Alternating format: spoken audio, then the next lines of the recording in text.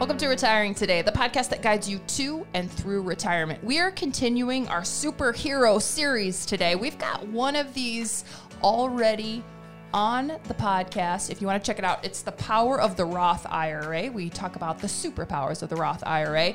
Today, though, we're tackling the HSA and the superpowers of the HSA. I'm here with Rochelle Smith, Lauren Merkel, certified financial planner, and today on the show, we've got Anna Marie Morrow. She is the director of Medicare. Okay, guys, you get one superpower. What would it be? To fly. Yes, Anna Marie Morrow, to fly. To fly. I like it. Where would you fly? Oh, just anywhere. So, you know, when you're little in elementary school and they always ask you what your dreams are when you're older? So everyone was putting down like occupations. I didn't understand that as the assignment. So I just put down I wanted to fly like by myself. At the time, it was that movie, The Boy Who Could Fly. Do you guys remember that in the 80s? Don't remember that movie, but I love that you were like, you know what? My occupation would be to fly. Yeah, and I wasn't thinking of in an airplane either. No, It was just fly. Just arms out, fly, Yep. over the world. Yes. I like it. That would be a great superpower to have. Rochelle, what would your superpower be? Invisibility. Just would be invisible, so no one could see me. So I could just like sneak up on someone and scare them. That is perfect for you. You like to play pranks on people. You like to jump out and scare people at work, and invisibility, that suits your personality perfectly. I mean, I could grab Anna Maria's car keys and take her car farther than just the next over parking lot. Oh, yeah, that was your April Fool's prank, right? Yeah, good times. Merkel, Lauren Merkel, certified financial planner, retirement planner, and if you had a superpower? Superpowered ability to read minds. Oh. Reader. Now, here's the thing on that one. I just want to throw this out. Yeah, it could be dangerous. Do you want to be able to turn that off and on? Because, like, right now, you know what I mean? I don't know if you want to read this. I know what you're thinking. You're thinking I need a haircut.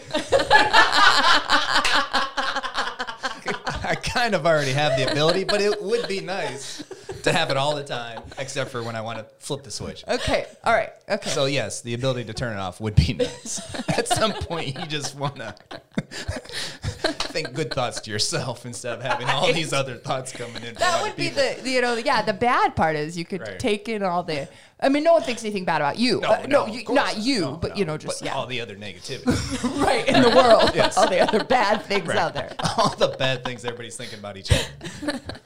You know what's not a bad thing? An HSA. It's actually got lots of superpowers, and that's what we want to discuss today on Retiring Today, a show that's, for pre-retirees and retirees. But if you're listening and you're not 55 and over, an HSA can still be very powerful for you. So we'll have some great information for anyone who is thinking about an HSA as a powerful investment tool. And we've brought Anna Marie Morrow in today because she is the director of Medicare here at Merkel Retirement Planning.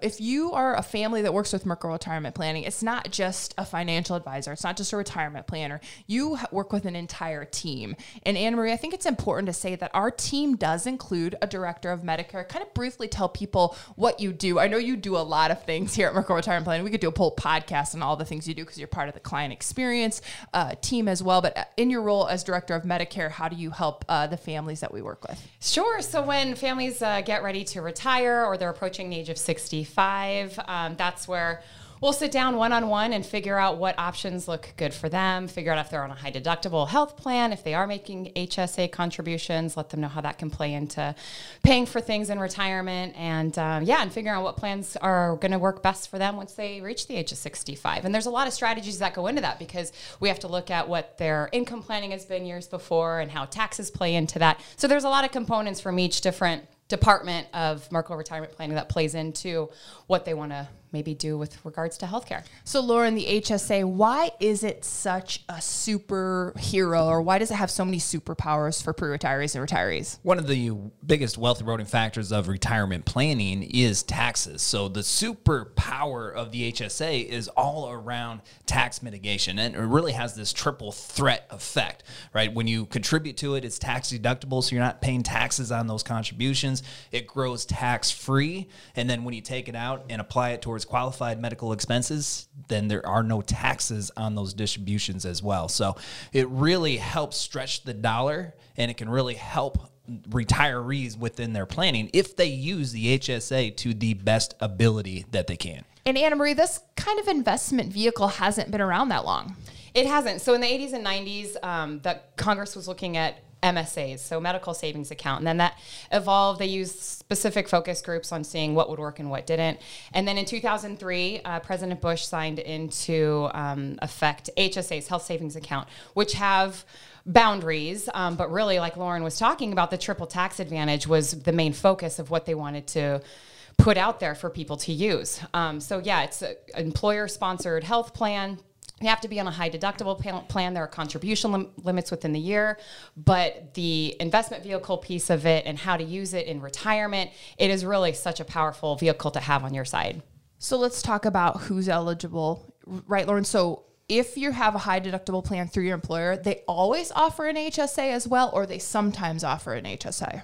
The employer doesn't always offer an HSA, but the guidelines are if you have a qualified high deductible plan, you can obtain an HSA. So if your employer doesn't offer it, you can go to your local bank who offers it. You can go to a custodian like a Fidelity or Vanguard or TD Ameritrade.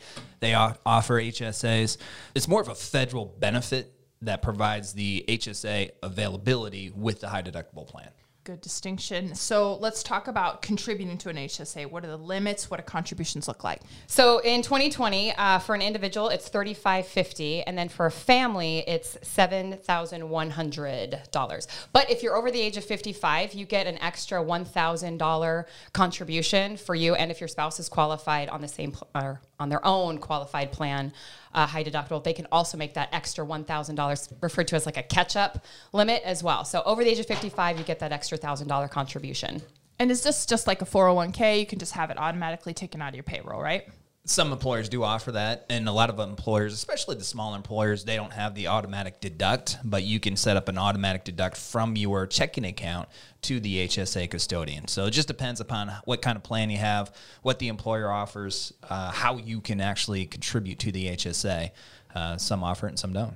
Should I only contribute to the HSA if I'm maxing out my 401k and my IRA first? Not necessarily. You do want to take advantage of the free money that the 401k plan may provide you. So if your employer is offering contributions to the 401k plan, make sure you're taking advantage of that. Then you can go to the HSA, again, because of the triple tax benefits. And some employers contribute to the HSA as well. So you need to look at all of the benefits that the employer is offering you and make sure you structure the package that's most appropriately, that is most appropriate for you in your situation, what you're trying to accomplish. Once I set up an HSA, once I get inside there, am I going to have investment choices that I'm going to make or asset class choices I'll make inside of there? You will always have some investment choices. Now, those choices may be extremely limited depending upon what institution you set the HSA up with. As an example, if you set it up with your local small town bank, they may only offer CDs and savings accounts, money market accounts, something like that. So no market-driven investments. Some larger banks that have a brokerage arm will offer you some stocks, bonds, mutual funds in conjunction with their deposit type of accounts. Or if you go to a big custodian like a Fidelity, Vanguard, TD Ameritrade, you will have the full gamut available to you invest in. So the HSA itself does not limit you on what you can invest in. It's the institution, the custodian that you're using that may. Is one of those better than the other or not necessarily? Depends on what you're trying to accomplish. Obviously, if you're in it for the long haul with the HSA because of the triple tax benefits, taking some risk, getting a higher potential return may be of advantage to you. But if it's more of a short-term venue for you, then maybe the bank accounts will suffice. It just depends on what you're trying to accomplish. Okay, so let's talk about now. I think I understand how to set up and how to invest. What about when I need the money? How does taking distributions work? So a lot of times you have a debit card that you can just pay with as you go to pick up your prescriptions or whatever you're using the funds for. But yeah, typically it's a debit card.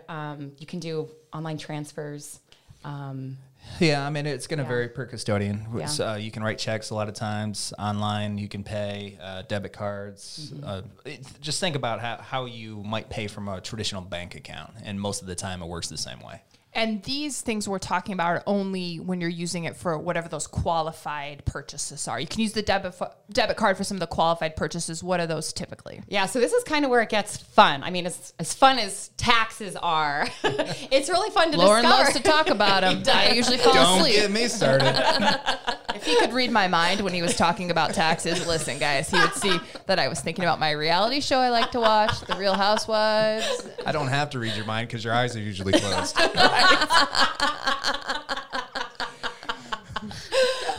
Back to the fun part. The fun part of the HSA. Or what can you spend the money on? Yeah, so that's where it's exciting is what I'm finding in a lot of my discussions with families is that they're not aware of all the great stuff that they can put this money to.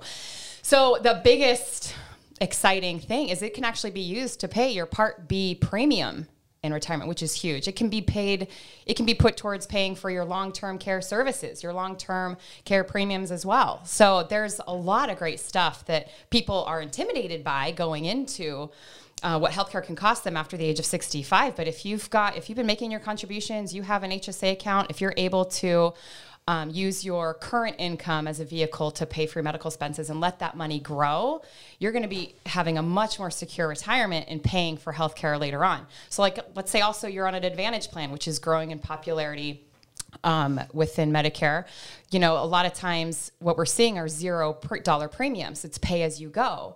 Well, you can use your HSA monies to fund those pay as you go costs, your co-pays, your deductibles, your medications, Part D drug card, not the premium, but the costs that go along with your medication. So, and then with the CARES Act that was released earlier this year, now feminine hygiene products are a part of that as well. So things change every year. You definitely want to keep your eye out for what's considered qualified, but the list is growing and it's getting really exciting about where those cost saving things come into play. So I'm kind of hearing two things from Anna Marie here, Lauren. You can use it to pay for medical expenses, long-term care, health care, or you can pay those things out of pocket and hang on to the money. How do I make the decision, or is it a combination sometimes of both? The strategy is going to be dependent upon what phase of life that you're in. I would encourage a lot of pre-retirees, those who have reasonable cash flow coming in that is adequate to provide the lifestyle that they are looking for prior to retirement, to save that HSA. You pay for these other healthcare expenses out of the cash flow, the W-2 wages you have coming in, because there's going to come a time really shortly down the road that you're not going to have that W-2 cash flow. And that's where this HSA can really provide a boost to your retirement income by taking these qualified distributions, not paying any tax on them in a time where you might have pension income that's all taxed or ordinary income. You might have Social Security income that up to 85% of that could be subject to tax. You might have required minimum distributions, all this other stuff that you really can't control. You can't turn off once you turn it on. And the HSA is a good way to take care of some of the living expenses, the qualified medical expenses that inevitably you're going to have throughout the course of your retirement. And if you can allow it to grow, allow it to compound tax-free when you are in your working years, that could be a very powerful income strategy for retirement. Anna Marie, is it important to make the distinction between an FSA and an HSA? Is there some confusion there? Yes. Oh, yeah, that's a big one too. So a couple of the big differences between HSA and FSA, which is a flex spending account. So let's say you're on FSA with your employer. If you leave your place of work, that money does not go with you. And also, if you do not use that money within that calendar year, you lose it. Whereas with an HSA, that will follow you wherever you go, and obviously it grows with you. So if you don't use it that year, obviously it will continue to grow. So those are two huge differences between the two. Also, what you can use it on, what you can't. I know with FSAs, you can use it towards daycare expenses. So there are some added benefits there, but really there's a huge difference between understanding the two. And that important distinction between the FSA and the FSA is that use it or lose it type of an account. And a lot of the families we work with, they're in that time frame that they're familiar with the FSA because they've been around longer, and that's what they used to have available to them. And that's obvious. That's an obvious disadvantage. If you don't use it by the end of the year, that money is gone. And sometimes they think the HSA works the same way, where it's not. The HSA is always your money. You are going to use it. And even if you don't use it in retirement or pre-retirement, you pass away, it's going to go to your beneficiaries. So the HSA is always your money. It's going to be yours, or it's going to go to a loved one that you have if you don't use it all prior to passing. The FSA is more of that use it or lose it type account. Anna Marie, there are some important rules, though, you need to know about when it comes to an HSA if you've already started taking Medicare. Yeah, that's why one of the questions we ask as soon as we sit down with people is what type of healthcare plan are they on? Is it high deductible? Are they making contributions to an HSA? Because that could determine, there are strategies around when electing just Medicare Part A. Let's say you are on a qualified group plan, you're turning 65 and you don't need your Medicare Part B, but Part A could act as a great supplement. Well, if as soon as you turn on Medicare Part A or B, the contributions you've made to your HSA are no longer qualified 6 months previously. So up to 6 months beforehand, any contributions made no longer qualified. So that's why you really want to be thinking about in advance when you're going to be electing A and B, when you're going to stop making contributions, or if you're going to. Sorry, I'm going to interrupt. Yeah. What does the term no longer qualified mean? Tax deductible. That was the first benefit of the triple tax threat. So you lose it as soon as you start taking Medicare, but they even go back 6 months They go to back the 6 last. months. If you've make monthly contributions, those last 6 are no longer tax deductible. Right. So, for example, we had a family member of ours call in. Actually, it was yesterday. He called in. He's 63 years old, and he had heard that when you elect your Social Security, it also counts as your contributions no longer being qualified up to 6 months in advance. Well, that only applies after you turn the age of 65 with Social Security. So that's a common misconception that people don't really know about. It's mostly as soon as you turn age 65, as soon as you elect A, B, or Social Security, at that point, then your contributions are no longer qualified. So it sounds like are there a lot of rules around the HSA? Or are these just the 2 main ones? Or are there several other little nuances like this? You both laughed. Why? Yeah, you both acted like, oh, good question. And then no one said anything. Because I feel like we could go on and on about all the nuances of Medicare. The Social Security book is big. The law book is big. Medicare is just as substantial, if not more. There's so many different if-thens. As an example, there is in fact, you can't even read too much about it. I have not found some precise literature, even through the SSA.gov website or the Medicare website, that says if you don't want to have the 6-month rollback, meaning when you file for Medicare, it's not going to look back 6 months, then there is an exception, but you have to actually go into the office. There's not even a form that you fill out. You have to verbally communicate them. You communicate to them. You don't want it to go back 6 months, and then they'll give you that exception. Right, so there's just some of this off-the-wall stuff that is hard to find anywhere. You actually have to be doing this every day to learn this kind of stuff. And then after the age of 65, just another nuance that goes along with it, if you do want to spend that money on medical expenses that aren't considered allowable, then it just acts as a regular Roth, where then you would pay the income tax on it. So that money is still available to you to use on whatever you would like, but just be prepared to pay the taxes on it. And do you find that does become common, that people put the money into an HSA, they grow the money, and then maybe when they turn 65, they use it for stuff that isn't medical expenses? I don't know if common is a great way to describe that, but it does happen. But I think that most retirees, there's enough things that you can take the HSA distributions out and use that do qualify, that most people don't find it too difficult to find a qualifying expense. And if you want a more exhaustive list of what can qualify, you can go to the SSA.gov website. And there's other websites out there online that you can look at that will show you the real exhaustive list of all the different things that you can spend it on and still qualify. So the Social Security Administration outlines HSA spending on their website? You can find that information through that IRS.gov website. I think it's publication 502, something like that, that you can find a more complete list. Oh, IRS.gov, my favorite website. To your point, Fidelity did a study and it found that if a couple age 65 retiring in 2019, they could spend about $285,000 out of pocket in medical expenses. So talking about that HSA, it's probably not too hard to spend that money. No, it's really, because the HSA hasn't been around for that long, there are contribution limits. It's really hard to accumulate that kind of wealth underneath the HSA. So because of all the different things you can take money out for and spend it on, and it still qualifies, it's not too difficult to spend whatever you've accumulated underneath the HSA in retirement. And that's why it's so powerful to save that while you have the cash flow coming in, right? Allow that money to grow tax-free, allow it to compound, and then use it within your overall income plan once you do retire, if it's at all possible during the working years to save it. And this is a little contradictory to that question, because we're saying most of the time you do spend this money on medical expenses. That happens for most people. But again, let's just say you didn't. Do you find that occasionally people use this as part of their legacy plan? Yeah, they do.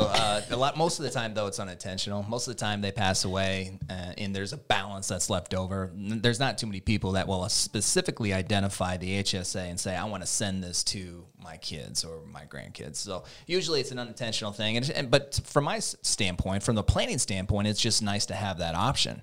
Coming from a world where they didn't used to have this option, where it was a spend it or lose it type of situation, it's nice to know that the risk is off the table as far as losing this money from that standpoint. You're going to use it throughout the course of your retirement, or your kids are going to be able to use it. Somebody's going to be able to use it besides just losing it. Anna Marie, I think you said it best. There is a kryptonite we should probably talk about when it comes to the HSA, and Lauren Merkel is going to tell us all about it. The kryptonite to the HSA is really the contribution limits. As you had mentioned, Molly, the study says if you're over 65, you're going to spend $280,000 on average for healthcare expenses. That is a big pot of money, and the HSA limits us to $3,500 a year or $7,100, so it's $3,550 or $7,100 a year. That does not give us the ability to contribute enough to save for our healthcare expenses. It's such a powerful superhero with such great superpowers. If we could contribute more to it, then it could play a bigger role within our overall retirement vision. So if there's one disadvantage of the HSA, it would be the contributory limits. And Lauren, I know one of your favorite things to talk about is taxes. Of course, being tax efficient and working with the families here at Merkel Retirement Planning. But you have developed a relationship with someone who's written a book all about taxes, and this is really exciting, kind of this partnership you guys have put together. I think there's very little doubt, especially now with all the stimulus and relief packages that are being implemented, probably in excess of $10 trillion. We already have $23 trillion in debt on the books. Taxes are probably going to go up. So there's $29 trillion in retirement money. Most of that is pre-tax money, which has never been taxed before. Uncle Sam knows that. An easy way to increase the revenue, the bottom line for the IRS, is to increase our tax brackets, which are already at historically low rates. So David McKnight, he's an author, authored many books. One of the latest books is The Power of Zero, which is all about how to mitigate the impact of taxation, how to get out of these pre-tax accounts that you've been saving for decades and decades in the most efficient way possible. He's been gracious enough to put together an online workshop for us. It's going to air this month. Go to our website, sign up for it. It doesn't cost you anything for it. He's going to give us a lot of strategy around how to mitigate the impact of taxation in an increasing tax rate environment. So a very powerful online workshop, and you have access to it through our website. That website is merkelplan.com, MERKLE plan.com. Rochelle has already disappeared. She's gone. She's left the podcast. Bye. Anna Marie is going to fly back to her desk. And Merkel, can you read my mind? Yep. You're ready to get out of here. I'm wrapping this thing up. We will continue talking about all of the superheroes that can help you reach your retirement vision. On this podcast, it's Retiring Today, and we thank you for listening. Merkel Retirement Planning is an independent financial services firm helping individuals create retirement strategies using a variety of investments and insurance products to custom suit their goals and objectives. Any information discussed in these shows is for educational purposes only and should not be construed as investment, tax, or legal advice. Investment advisory services are offered through Elite Retirement Planning, LLC. Insurance services are offered through MRP Insurance, LLC. Do you find that occasionally people use this as part of their legacy plan? Yes.